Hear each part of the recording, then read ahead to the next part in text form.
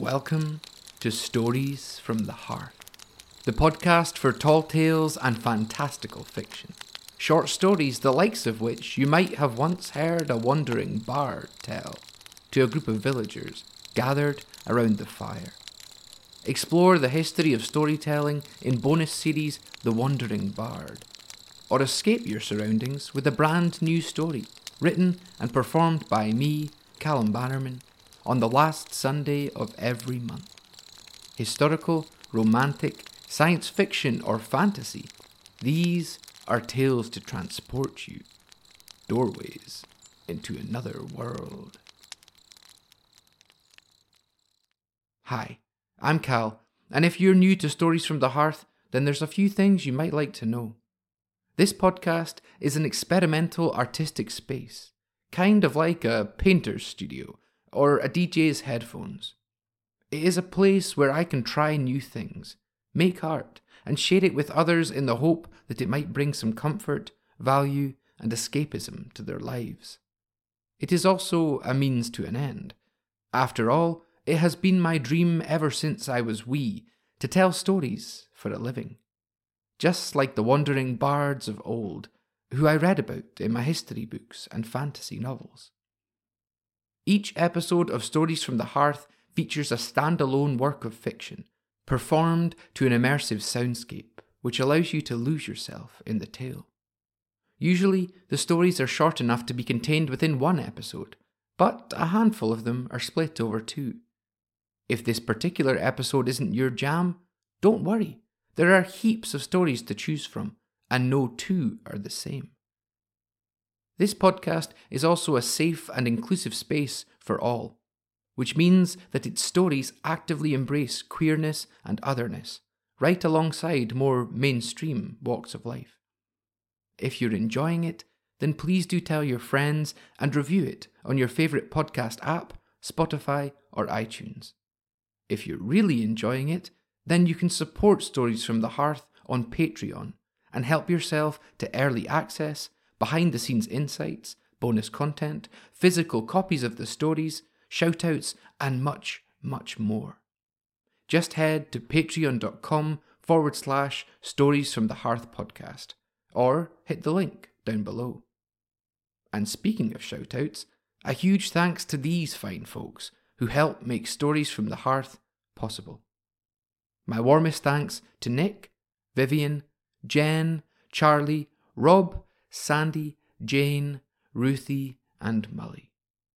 Now, come and gather round the fire, for I've got a story to tell. This is episode number 12, Caveworm, Part 2, the conclusion. Last time on Stories from the Hearth. These days, though, I'm known as Lucky for short. My real name is Grimspawn Greasebucket. In keeping with the names of my sisters, together we live in a place called The Hole. When I was growing up, we called the unmentionables by their given names: elf, dwarf, halfling. When Gorechest hit 100, took a pilgrimage to the nearby unmentionable town of Eldritch. She was gone but 2 months before she returned, arm in arm with an elven wife. The arrival of Gorechest and Diaphane was problematic for several reasons, but most disastrously of all was, since the discovery of and founding of the community within the Hole, no one from the outside had ever been shown its location. You know, Lucky, you should come with me tomorrow, back to Eldritch. It's my mother and father's 1200th anniversary. Eldritch was entered via a run of surprisingly squat timber doors. From the lowermost of these doors, the town reared up before us like some sudden mountain, and by the time we reached the last and most intricately carved of them, the rising hulk of Eldritch had blotted out the sun. To my great surprise, my sister's wife and I were heralded into town. Lady Diaphane Seguesta Penchantress Duville of the House Leviole, and Lord Grimspawn Greasebucket. Quickly I lost count of the faces, blurring in and out of focus as they danced and ran, strolled and clinked their overflowing glasses all around me. Under the heat of that eldritch sun, My skin seemed tight and uncomfortable. I grit my teeth against the discomfort, grunted against the pain. I was suddenly struck by the shimmering water of the fountain. As I plunged myself waist deep into the chill waters, a wave of instantaneous relief washed over me, and every single pair of eyes in the square were trained on me. What's he doing? He'll start drinking it next. What an animal. Ah, look, the beast's found a watering hole. Marsh muck. Where are the mages? Cave worm. We have to call the mages. Pig. Mages. Brute. Where are they? Where are they? Bloody savage. Oh, somebody please go and get them. Look, here they come.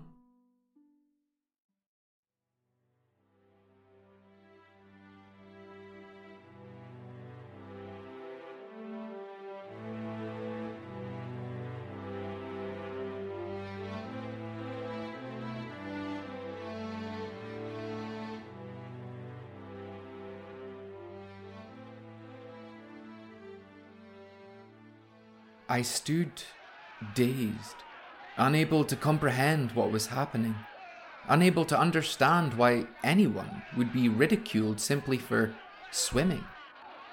My eyes glazed over, looking out at a sea of gaping mouths and teary cheeks. Fingers pointed at me in rage, bellies clutched in mirth.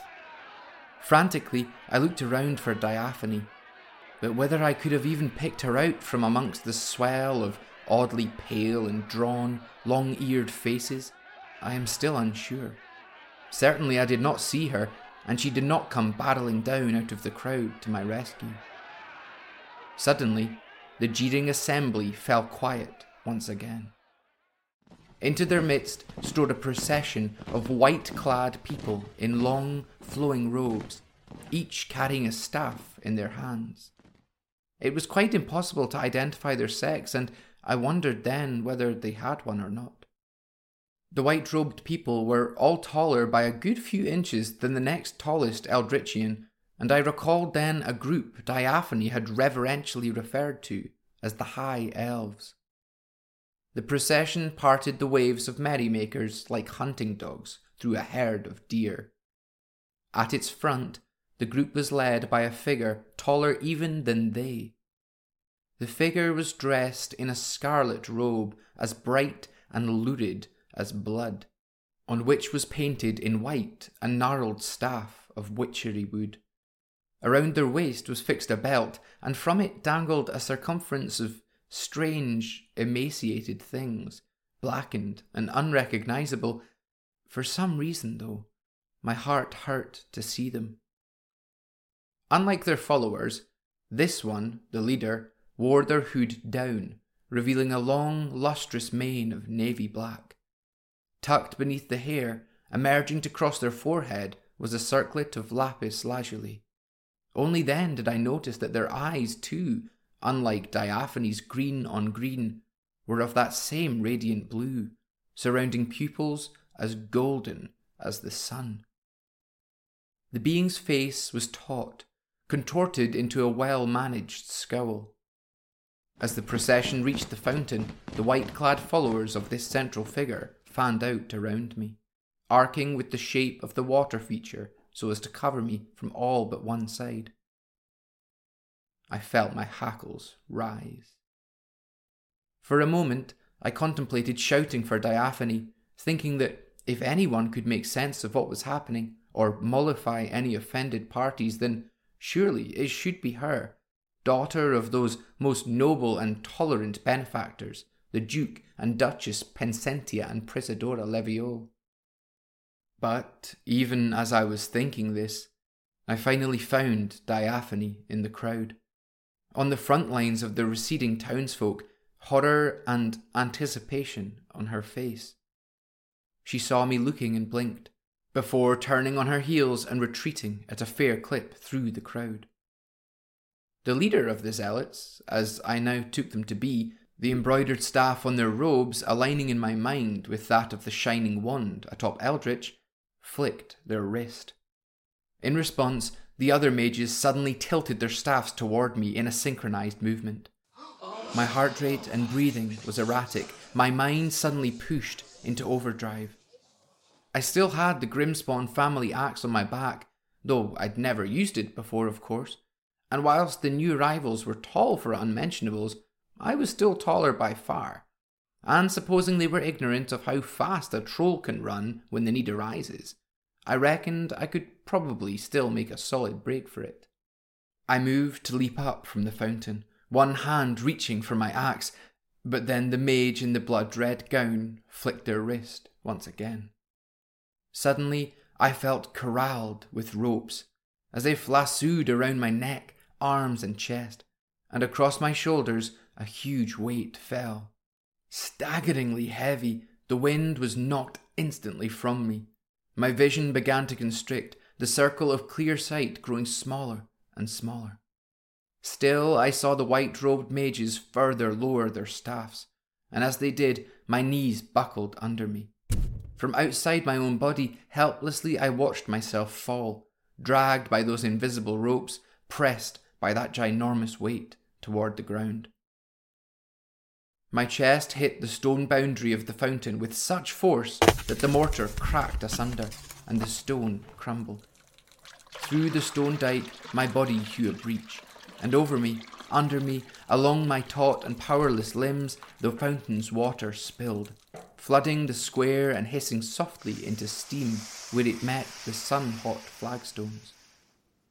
Gradually, I felt the constriction of the invisible ropes loosen, though still the weight across my shoulders remained more than enough to keep me grounded, so exhausted was I. And then the leader of the mages spoke. You should not have come here, cave worm. As they spoke, I heard two versions of every word, one spoken in the high, bouncing language of the elves, and another in my own tongue, growling and thick as tree sap. Their voice reminded me of a hornet's sting, so acutely sharp as to concentrate the senses, followed by the throb of one's body acclimatizing to the poison. I sensed that this resemblance was not confined to metaphor, but was somehow an intended quality. I tried to respond, but found that my throat closed up whenever I tried to speak, and I was forced to give up, if only to breathe. How dare you muddy our holy waters with your vile hide? How dare you show your face here again? Wait, I thought. Did they say, again? A chorus of jeers and whistles came from the gathered crowd, who seemed to know their role in this production as if it were not the first time they had held it. You are foolish to return, and to return with the Lady Diaphane Duville as well, they scoffed, as if to rub our noses in the filth of your carnality. The tall, sneering being spat, and I felt the phlegm hit me behind the ear. The crowd jeered. No, I'm not, I tried, able for a moment to muster speech. As soon as the words had passed my lips, however, my throat tightened further than before, and for several long seconds I could not breathe at all. My eyes bulged, my face turned puce. A peal of laughter rippled through the crowd. Down, dog, spat the high mage. Your kind have extended themselves too far. They stabbed the base of their staff at the stone tiles. To think of all our species has been through, we should have seen this coming. Then, turning to the crowd, though still speaking by whichever means I could understand them, the mage said, Did we not warn you this would happen? Did you not see the warning signs? Trolls emerging after all these centuries, trading with you, walking with you, befriending you, stealing you away to make corrupt, depraved, perverted sex upon you, bending your will to theirs. Foolish were our forefathers and we not to pursue the great cleansing to its divine conclusion, to rid the earth once and for all of these beasts. The sting of the mage's voice throbbed now in my ears, as if tightening around my brain, a lapis lazuli circlet of blinding pain. As they delivered their speech to the now frightened and angering masses, they unfastened their belt of curious ornaments and raised it above them. "These filthy beasts!" they screamed, and now, too late, finally I recognized what it was which adorned the mage's girdle. Each decoration was about the size of my fist, desiccated and dried as leather, black as soot. The ornaments were attached to the belt by hooks, pierced through things I now saw to be ears.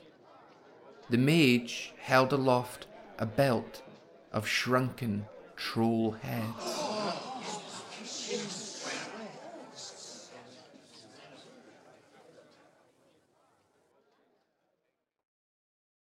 I tried to scream, but no sound would come out. I tried to move, to crawl for the ankles of my tormentor, but I could not. The weight of magic across my shoulders as dreadful as ever. I thought then of my sisters, Gorechest, Sloptrough and Bloodgutter, of my mother and our home, of the way the lake at the bottom of our hole shone pink as roses under the midsummer sun, and of the sound of our songs echoing fondly around the cavern walls. I thought of all the trolls I'd ever known who'd set out to explore the world and never returned. And I thought of how we'd lambasted them as turncoats and traitors, never guessing the gruesome reality of their fate. "Well," shrieked the mage, the cleric, the priest and conductor of this horrendous ceremony, the choir of which was a tangled mass of drunk and lusting townsfolk. "what say you?" The crowd roared. "Have you finally had enough?" The roar grew toward crescendo. "Our glorious benefactors, whom we are gathered here to celebrate, brought the great cleansing to an end when, in their youth, they believed their work to be finished." The crescendo grew closer, till it felt as if my eardrums should burst from the roar.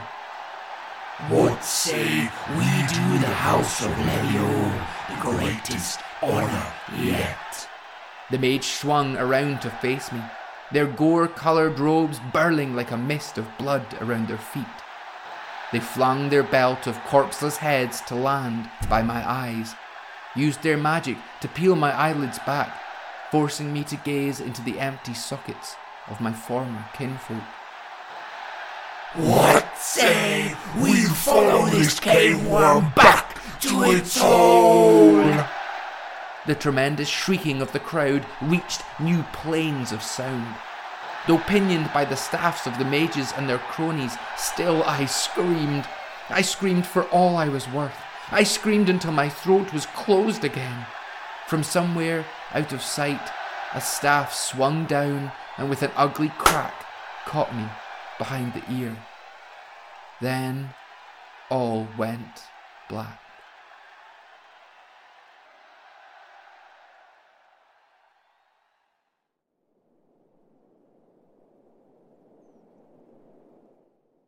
I awoke to the soaring, verdant evergreens of home.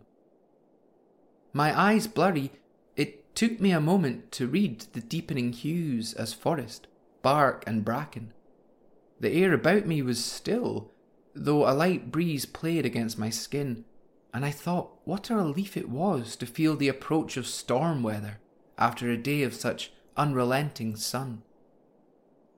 Gradually, one thought tripping after the other like drunkards down a tunnel, my brain caught up to itself, and to the front of my mind rushed images of Eldritch Square, of leering faces, wide pink mouths, eyes bright as gold, and of laughter, cold and merciless as hail. As memory pushed aside the throbbing at the base of my skull, suddenly I realised what me being home, here in Old Forest, actually meant, and my heart dropped. I tried to move. Unsurprisingly though, I could not. Tilting slightly, I found myself strapped to a gurney, arms and legs bound several times over by leather and iron, a taut, thick collar around my neck. I struggled against the restraints, but it was hopeless. To my left, I heard a black chuckle. "Ha ha! That's the ogre awake." The voice was unassuming, banal, uninterested even. The speaker prodded me in the stomach with one end of a staff. "Just in time to see the show, Marsh Mac." Another slither of laughter. Then, to another figure also out of sight, the voice said, "Go fetch Yeshin High Priest. They'll want a word with the beast." The stretcher to which I was shackled was tilted at almost 90 degrees to the ground, my feet some 2 feet from the mossy rock. We must have been atop a hill or cliff somewhere, for I was positioned so as to look out across a sea of green, soaring pines, stretching as far as the eye could see. It was dusk, and on the horizon only the slimmest band of silvered yellow remained. The rest of the sky had turned mauve, deepening to a bruised purple off to the west, the direction from which I assumed the storm must be coming. Behind my gurney I could hear a dozen whispered conversations, and the hushed, hasty movements of people at work. I could not make out any words I recognised. In fact, even those I could pick out seemed alien, more nuanced and richer somehow than common Elvish. My eyes, last accustomed to the sheer white of an eldritch drenched in sun, took a while adjusting to the gloom of evening. For the time being, I was left alone, and so I focused on my breathing, in through the nose, out through the mouth. Just like the twins had taught me, during some short-lived period of familial harmony, what felt like a lifetime ago. Slowly, my heart rate decreased, and the panic in my chest subsided long enough for me to start thinking.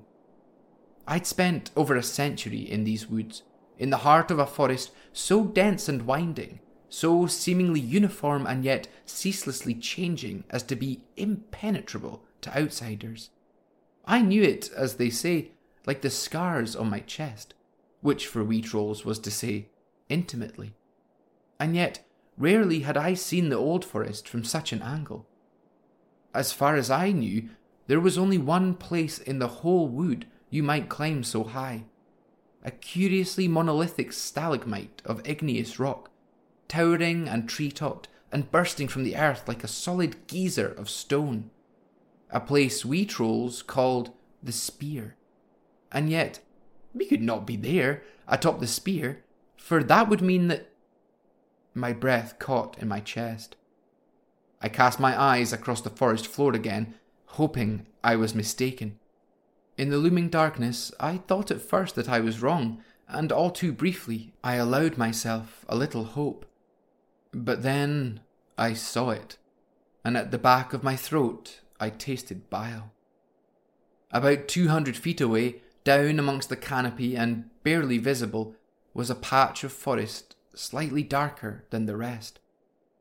Focusing on it, one could just spy a ring of treeless space, a circle of emptiness among an endless ocean of pine. A clearing surrounding the entrance to the hole. Suddenly, I remembered the hornet voice of the mage. I remembered their rallying cry, and though I knew not how, I realized that finally I knew why I was here, and what was about to happen, too. Once again, I began struggling against the chains and straps which held me, grunting and growling as my efforts came to nothing, and my frustrations mounted. From my peripheries, I watched as the veins beneath my skin rose up like flooding rivers. Before I could do much more, however, I felt myself stiffen. To this day, I cannot describe exactly how it feels to have your bones turn to lead, your muscles frozen, to suddenly find yourself under the spell of magic, to realize that no matter how tall or broad or strong you are, to a skilled enough mage, you are but a worm, wriggling helplessly in the mud of a cupped hand. Have you worked it out yet, Passwort? To my right, the high mage called Yeshin sauntered into view, their blue-black hair undulating gently in the rising breeze. They kept their eyes from me, surveying the land below. Well, screw you, I managed, but the mage only laughed. Still no, then. Shame. I was honestly starting to think there was more between your ears than theirs. Almost absent-mindedly, Yeshin fingered the gnarled heads of former trolls hanging from their belt. You put up quite an impressive defense against my verity spell. It was akin to drawing blood from a stone. Well, at least for a while there. The priest's mockery conjured an image in my mind. Blurred at first, slowly it drew into focus, along with a gutting sensation like heartache. I saw a room, filthy with animal matter and dried blood, dripping in crusted fronds from a low ceiling, chains on the walls, on every surface, an iron grate, no windows. I remembered the clogging smell of damp in my nostrils, the burn as of hot ash beneath the skin. I remembered Yeshin's teeth flashing white, and the pain, lots of pain. Ah, you do remember. And to think your kind prides themselves so highly for their loyalty.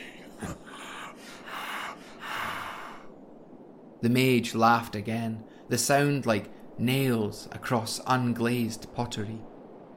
I would never, I began. Yeshin spun round then, their eyes dancing, golden pupils ablaze.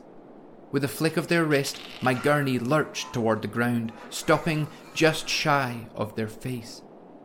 The mage grabbed my jaw in their hand, pushing the sharpened nails of their thumb and forefinger into my cheeks. Oh, but you did, you gutless worm! You told me everything. You brought us here. They gestured around them, to the mossy cliff edge on which we were stood, to the lapping waves of pine needles far below. No, Diaphane, I... Diaphane! The mage screamed. I should part your tongue from your mouth, that you may never utter the name of our highness again. I would have taken your tongue in the cells, if only you beasts could write your confessions. The mage snarled, his eyes wild. Of course, we still had some fun with you. Glitching images of the prison cell roared across my brain, and in my ears echoed the sound of screams. My screams. With a winded sensation, I felt a searing pain across my chest, though when the remembered sights and sounds finally faded, that terrible pain remained. Fighting against the heaviness imposed upon me, I strained my neck against the collar and looked down. Down at the place where my breasts should have hung, small and supple, unchanged yet by parenthood. Instead, my chest comprised two giant, bloody welts, congealing yellow and green as the untreated wounds began to fester. The pain was bitter and evil. The slow realization, like a noose, tightening around my future. I felt robbed. I felt undone. I felt removed, the image of me no longer matching the conscience. I remembered the first time I'd laid eyes on my sister's son, Grimphany, as she breastfed him, and the butterflies I'd felt in my stomach. And I began to cry. Yeshin High Priest scoffed. Leaning closer, They spat in my face. Then they took their staff and pressed it slowly, forcefully, into the wound of my breastless chest.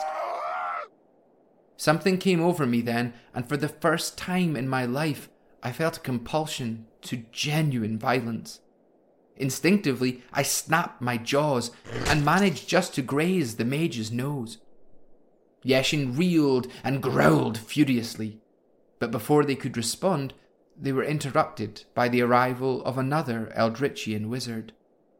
"My priest, it is almost ready." A light changed in Yeshin's eyes, their expression changing from anger to something I thought I recognized as hunger. "Very good," they replied. Then, turning to me, "I shall deal with you later. First, there's something I'd like you to see." Slowly, Yeshin spun my gurney around. Now, with my back to the cliff edge, I saw the source of those hushed voices speaking their strange and archaic language. Around a low burning pit of ember and coal were gathered perhaps 20 mages, all clothed in the same white robes I'd first seen in the town square. Each of them had their staff tilted toward the glowing fire, and as I listened, I realized that their whispers were an incantation. It had almost a melodic quality, and for a moment, I'll admit now, I felt enchanted, drawn toward the arcane by the same hypnosis which they saw in the depths of their fire. Their hoods were up, and in the gloom of descending night, I could not see their faces. Presently, I watched something curious occur in the heart of the hearth. As the mage's chant grew louder, fraction by fraction, the fire seemed to contract. The outer embers burned out and became first orange, then white, then finally black as charcoal. Quicker now, the death of the fire moved inwards toward the centre, in delicately pulsing waves, the heat of the coals rising and falling with the mage's chant. After a while, as the mage's chant was risen from whisper to bass howl, only one coal remained. I watched it intently, truly transfixed now, waiting expectantly for it to extinguish and grow cold as its cousins had done. But when the mage's song came abruptly to an end, however, the last burning ember did not go out. Instead, it raged, glowing as bright as a living star in the inky darkness of our shadows. The circle of magi backed slowly away from the fire pit. One or two of them actually sloughed to the ground, exhausted, and a number required the help of their colleagues to walk, staggering and shuffling, off into the night. Without a word, Yeshin High Priest strode to the edge of the pit. Muttering something inaudible, they lowered the end of their staff, the end bloodied by my chest, tentatively toward the ember. For a moment, the clamour of the wind stopped, as if time herself had paused. I watched Yeshin grit their teeth, brace their muscles against some invisible strain. And then the moment passed, and when they raised their staff again, the fire had fused with the witchery wood, though the staff itself appeared unaffected by the heat. By the breathy light of Yeshin's staff, I saw their face twitch, excitement and wonder as raw in their cheeks as in the face of a child gifted its first sword. "Weather Master," called Yeshin High Priest, without taking their eyes from the staff. "Tell me the good news." They grinned, enjoying the drama. Out of sight behind me, back by the cliff edge, came a high and whining drawl, translated for me still by that invisible magic. "The storm is overhead, my priest. The time is ripe." "Wonderful," replied Yeshin, catching my eye. "Just wonderful." the high priest whispered an order to an underling, keeping both hands on their staff. The underling nodded, and gingerly they approached me. Once more, my gurney was turned to face the cliff edge. The forest below was now all but lost to the night, the sky overhead a furious swirling mass of cloud and pressure, the mantles straining like oxen against the plough. I watched the wind, ferocious now on the valley floor, tearing at the limbs of Old Forest, and I thought of how it feels to be safe inside the hole on nights like this, listening to the mournful howl of the air as it courses over, and of the creaking boughs as they bend, ageless and unconcerned. On the edge of the pillar we called a spear, Yeshin, High Priest of Eldritch, turned to me. It took my forefathers centuries to perfect the art of killing your kind. Did you know that? I wanted to roar, to scream, to hurl myself at this being in all its sanctimonious posturing, to fall with it to its death. And do you know what they discovered? Continued the mage. Can you guess which method they found most effective? I tasted vomit in my mouth. Yeshin's eyes flashed. I'll show you, shall I? And with that, the mage raised up their shining staff to the heavens, and when they spoke, their voice rent the very air asunder. Insignia!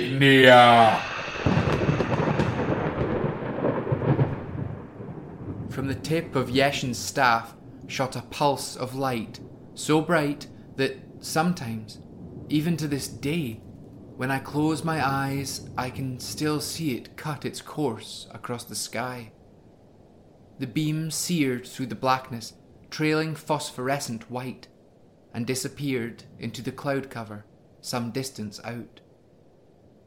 Only when the shock of the light subsided and I could at last reopen my eyes did I see that the arcane ember set in Yeshin's staff was gone. For a long, aching moment, nothing happened. I think even the high priest began to doubt themselves, as for a second the storm seemed to subside and the night grew quiet. But then it happened. High above the hole, where the storm head was darkest, clouds began to contort. They grew more and more clarified as some inner light blossomed, and I watched them swirl like a whirlpool in the sky. Soon the maelstrom was grown so giant that its outer fringes must have extended far, far behind me, perhaps even to the boundaries of Old Forest, many miles from its terrible eye, this omnipotent watcher, this vulture circling high above my home. As the clouds grew brighter, the light inside suddenly changed. It flashed now, sparking in the centre, then to the left and right, the sparks growing more and more frequent, becoming a conglomerate of violent action, scarlet, umber, ivory, and gold. By my side, Yeshin High Priest trembled with anticipation.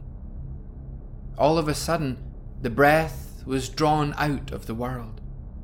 I felt completely weightless, poised as if afore the gates of heaven, indulged at last in some beatific joy of redemption, and through me washed a wave of elation. Then the earth sighed, and the elation passed, and from out of the sky came a terrible column of fire.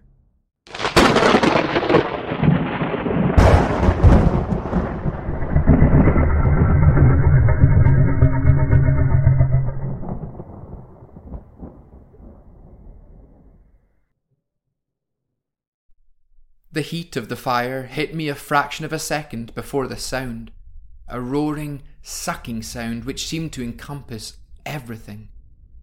The heat was stupendous, actually impressive in the moment, despite the horror of the spectacle. And its speed. The column of fire flew out of the heavens like some hellish spear, reaching the tallest of the treetops less than a second after it had appeared. A second later, I saw by its incredible swirling light exactly where it was headed, and a second after that, I watched with disbelieving eyes as the High Priest Yeshin's inferno broke the clearing above my home and continued down, plunging its swelling, twisting, magnificent body of oxygen-sapping flame into the heart of the hole. Only then did I notice I was screaming. That I had been screaming for some time, for my throat suddenly wrenched with a dry pain, hoarse from the effort. I could not hear myself, though. I could see Yeshin shouting triumphantly into the wind, but I could not hear them either. The only sound was that of fire meeting water, the dreadful human wail and hiss of burning water as the conflagration cast down from the sky met the lake at the bottom of the hole. All around the lip of the hole, I watched as trees my great-great-great-grandpappy Grimblade the Unshakable had planted, now with boles as thick as boulders, went up in a lick of flame and ash faster than a match. I watched as the fire leapt from tree to tree of old forest, working out in a circle from the terrible source, which still lunged and stabbed at my home. I watched the blinding white of those flames, heard the monstrous crackle of pine cones rippling through the night like so much elven laughter. Yeshin turned to me then, their staff still raised to the sky, and they smiled. The priest felt, rather than heard, the thud of the first arrow as it plunged itself up to the shaft in their thigh.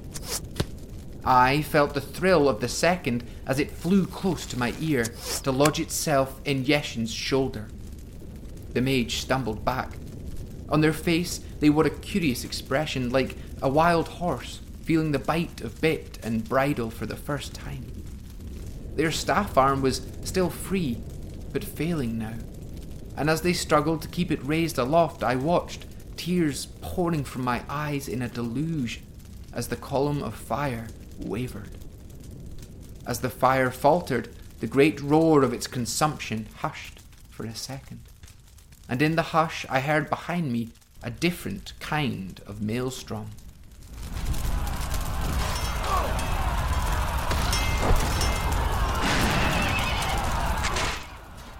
I heard the clash of metal on metal, and the ugly drown sound of metal on meat. I heard more arrows whistling through the air, their chorus a kinder version of the incantation with which this entire sorry episode was begun. And I heard the arrows find their mark in the howling screams of elven mages, taken by surprise, screaming like children, frightened, lost, so lonely at the end, realizing too late that they must each face death alone, privately, without succor or support. And I heard the gurgle of blood frothing in their throats, turning pink as it mixed with saliva. Pink, the colour of conquered enemies, the colour of roses, the colour of Whole Bottom Lake on Midsummer's Day. At the cliff edge, Yeshin, High Priest of Eldritch, sank to their knees. I heard a familiar voice by my ear. "I'm so sorry, Lucky. So sorry. But it's over now." I felt the straps around my wrists and ankles loosen, the chain around my throat clank as someone beat at its lock. "Look," said the voice of Diaphane Leviole, as I finally fell free of the gurney. "I brought your sisters." In the orange glow of a forest on fire, Slop-Trough Grimspawn pulled an arrow from the chest of a dead mage and held it out to her twin, Bloodgutter. The tip of the dart, slick with blood, glinted in the light of the dying inferno, already beginning to recede into the clouds. Bloodgutter knocked her arrow to the string of her hunting bow, her movements careful and measured.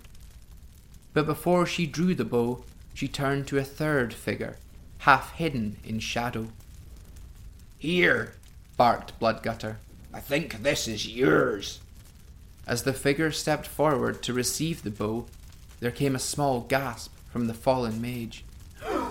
It's you, Yeshin said. Gorechest Grimspawn, my eldest sister, wife of Diaphane of Eldritch, nodded, her expression unreadable. The shock of red hair on her chest, its own tiny forest fire. Ignoring the mage, Gorechest turned to me. "Seems you've had the misfortune of meeting the fabled Yeshin, little sibling?" But I thought they were, babbled the mage. "Some of your kind have a harder time telling us apart than others," replied my sister, and I saw her squeeze Diaphane's hand. "We never wanted this, you know. We only wanted the space to exist, the freedom to live. Why couldn't you grant us that, huh?" Gorechest made fast the nock of the arrow against the string. She flexed her shoulders. "Is it so hard to accept that there are ways to live beside your own? Must all the creatures of this earth exist as you do, or not at all?" The mage was rocking back and forth at the precipice, one hand still on their staff, the other raised, palm outward, pleading. "Your teachings die with you, Yeshin." It was Diaphane's turn to speak. "As the teachings of your father should have died with him. To think I ever saw Sispin as a hero. To think I believed the lies my people told. No more, Yeshin. No more." Diaphane Leviol's voice cracked. She turned from the mage, her former kinsman, and gently she squeezed my sister's arm. Gorechest looked at me. "Anything you want to say, Lucky?" I turned to Yeshin, saw the fear in their eyes, but it brought me no joy. "Caveworm," I said, holding the mage's gaze. "Caveworm is a term of endearment where I'm from." The mage looked blankly at me. My sisters, Sloptroff and Bloodgutter, laughed and shook their heads. Gorechest drew her bow, pulling the string taut so that it came to a rest across her cheek, the arrow parallel to her collarbone, its bloodied tip laid coolly across her knuckles. The dart punctured the mage's skull at the bridge of the nose and passed straight through, feather fletching sailing into the night, slick with the mage's brains. Finally lifeless, Yeshin's body slumped backward after the arrow. They tumbled off the cliff in a crumpled mass of meat and bone, no more menacing than a bag of offal, no more powerful than a slaughtered goat. And as their staff splintered on the rocks below, the very last of the mage's spell was broken. The storm clouds, once home to that unholy inferno, sighed with the relief of the dying, and spilled their precious rain across the land, scorched and glowing, now quenched.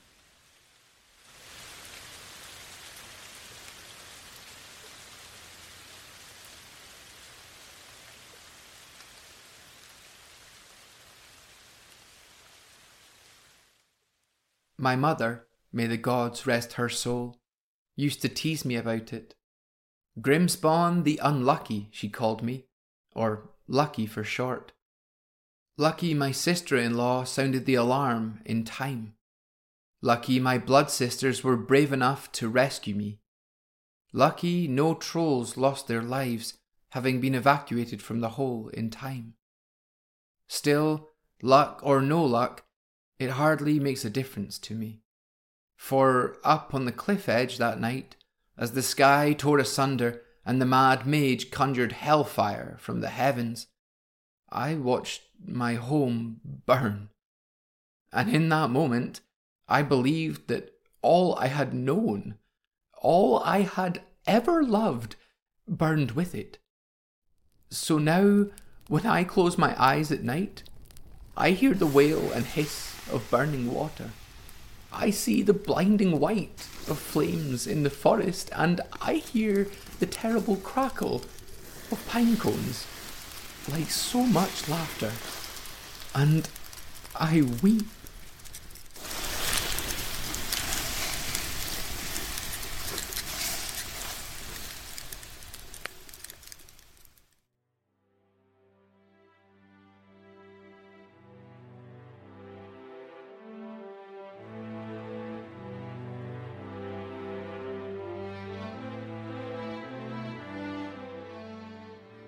Thank you for listening to this month's Story from the Hearth.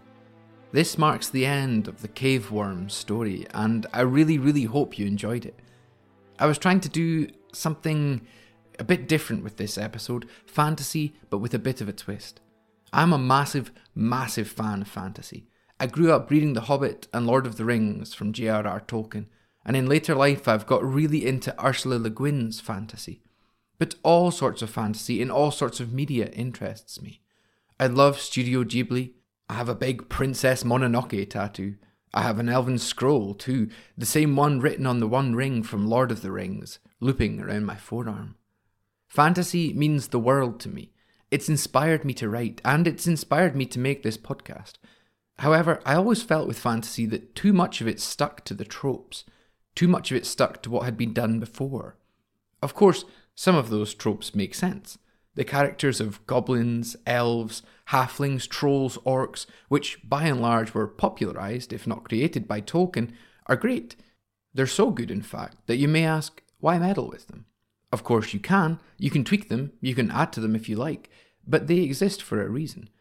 What I wanted to do was to examine the relationships between them in a way I hadn't seen done before. And for me, of course, as this podcast tends toward, that had to be in a queer way, a political way. I wanted to take these relationships and examine them from a queer perspective. What if cave trolls were not the violent, aggressive, stupid characters that we've always seen them represented as? What if they were, in essence, queer? What if they were pacifistic, and in fact an oppressed minority who were simply running from that oppression?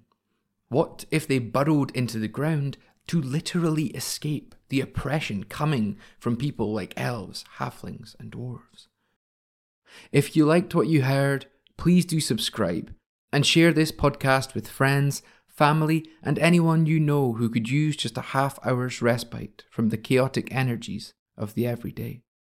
You can also now rate podcasts on Spotify, so if you're listening to it there, why not drop us some stars?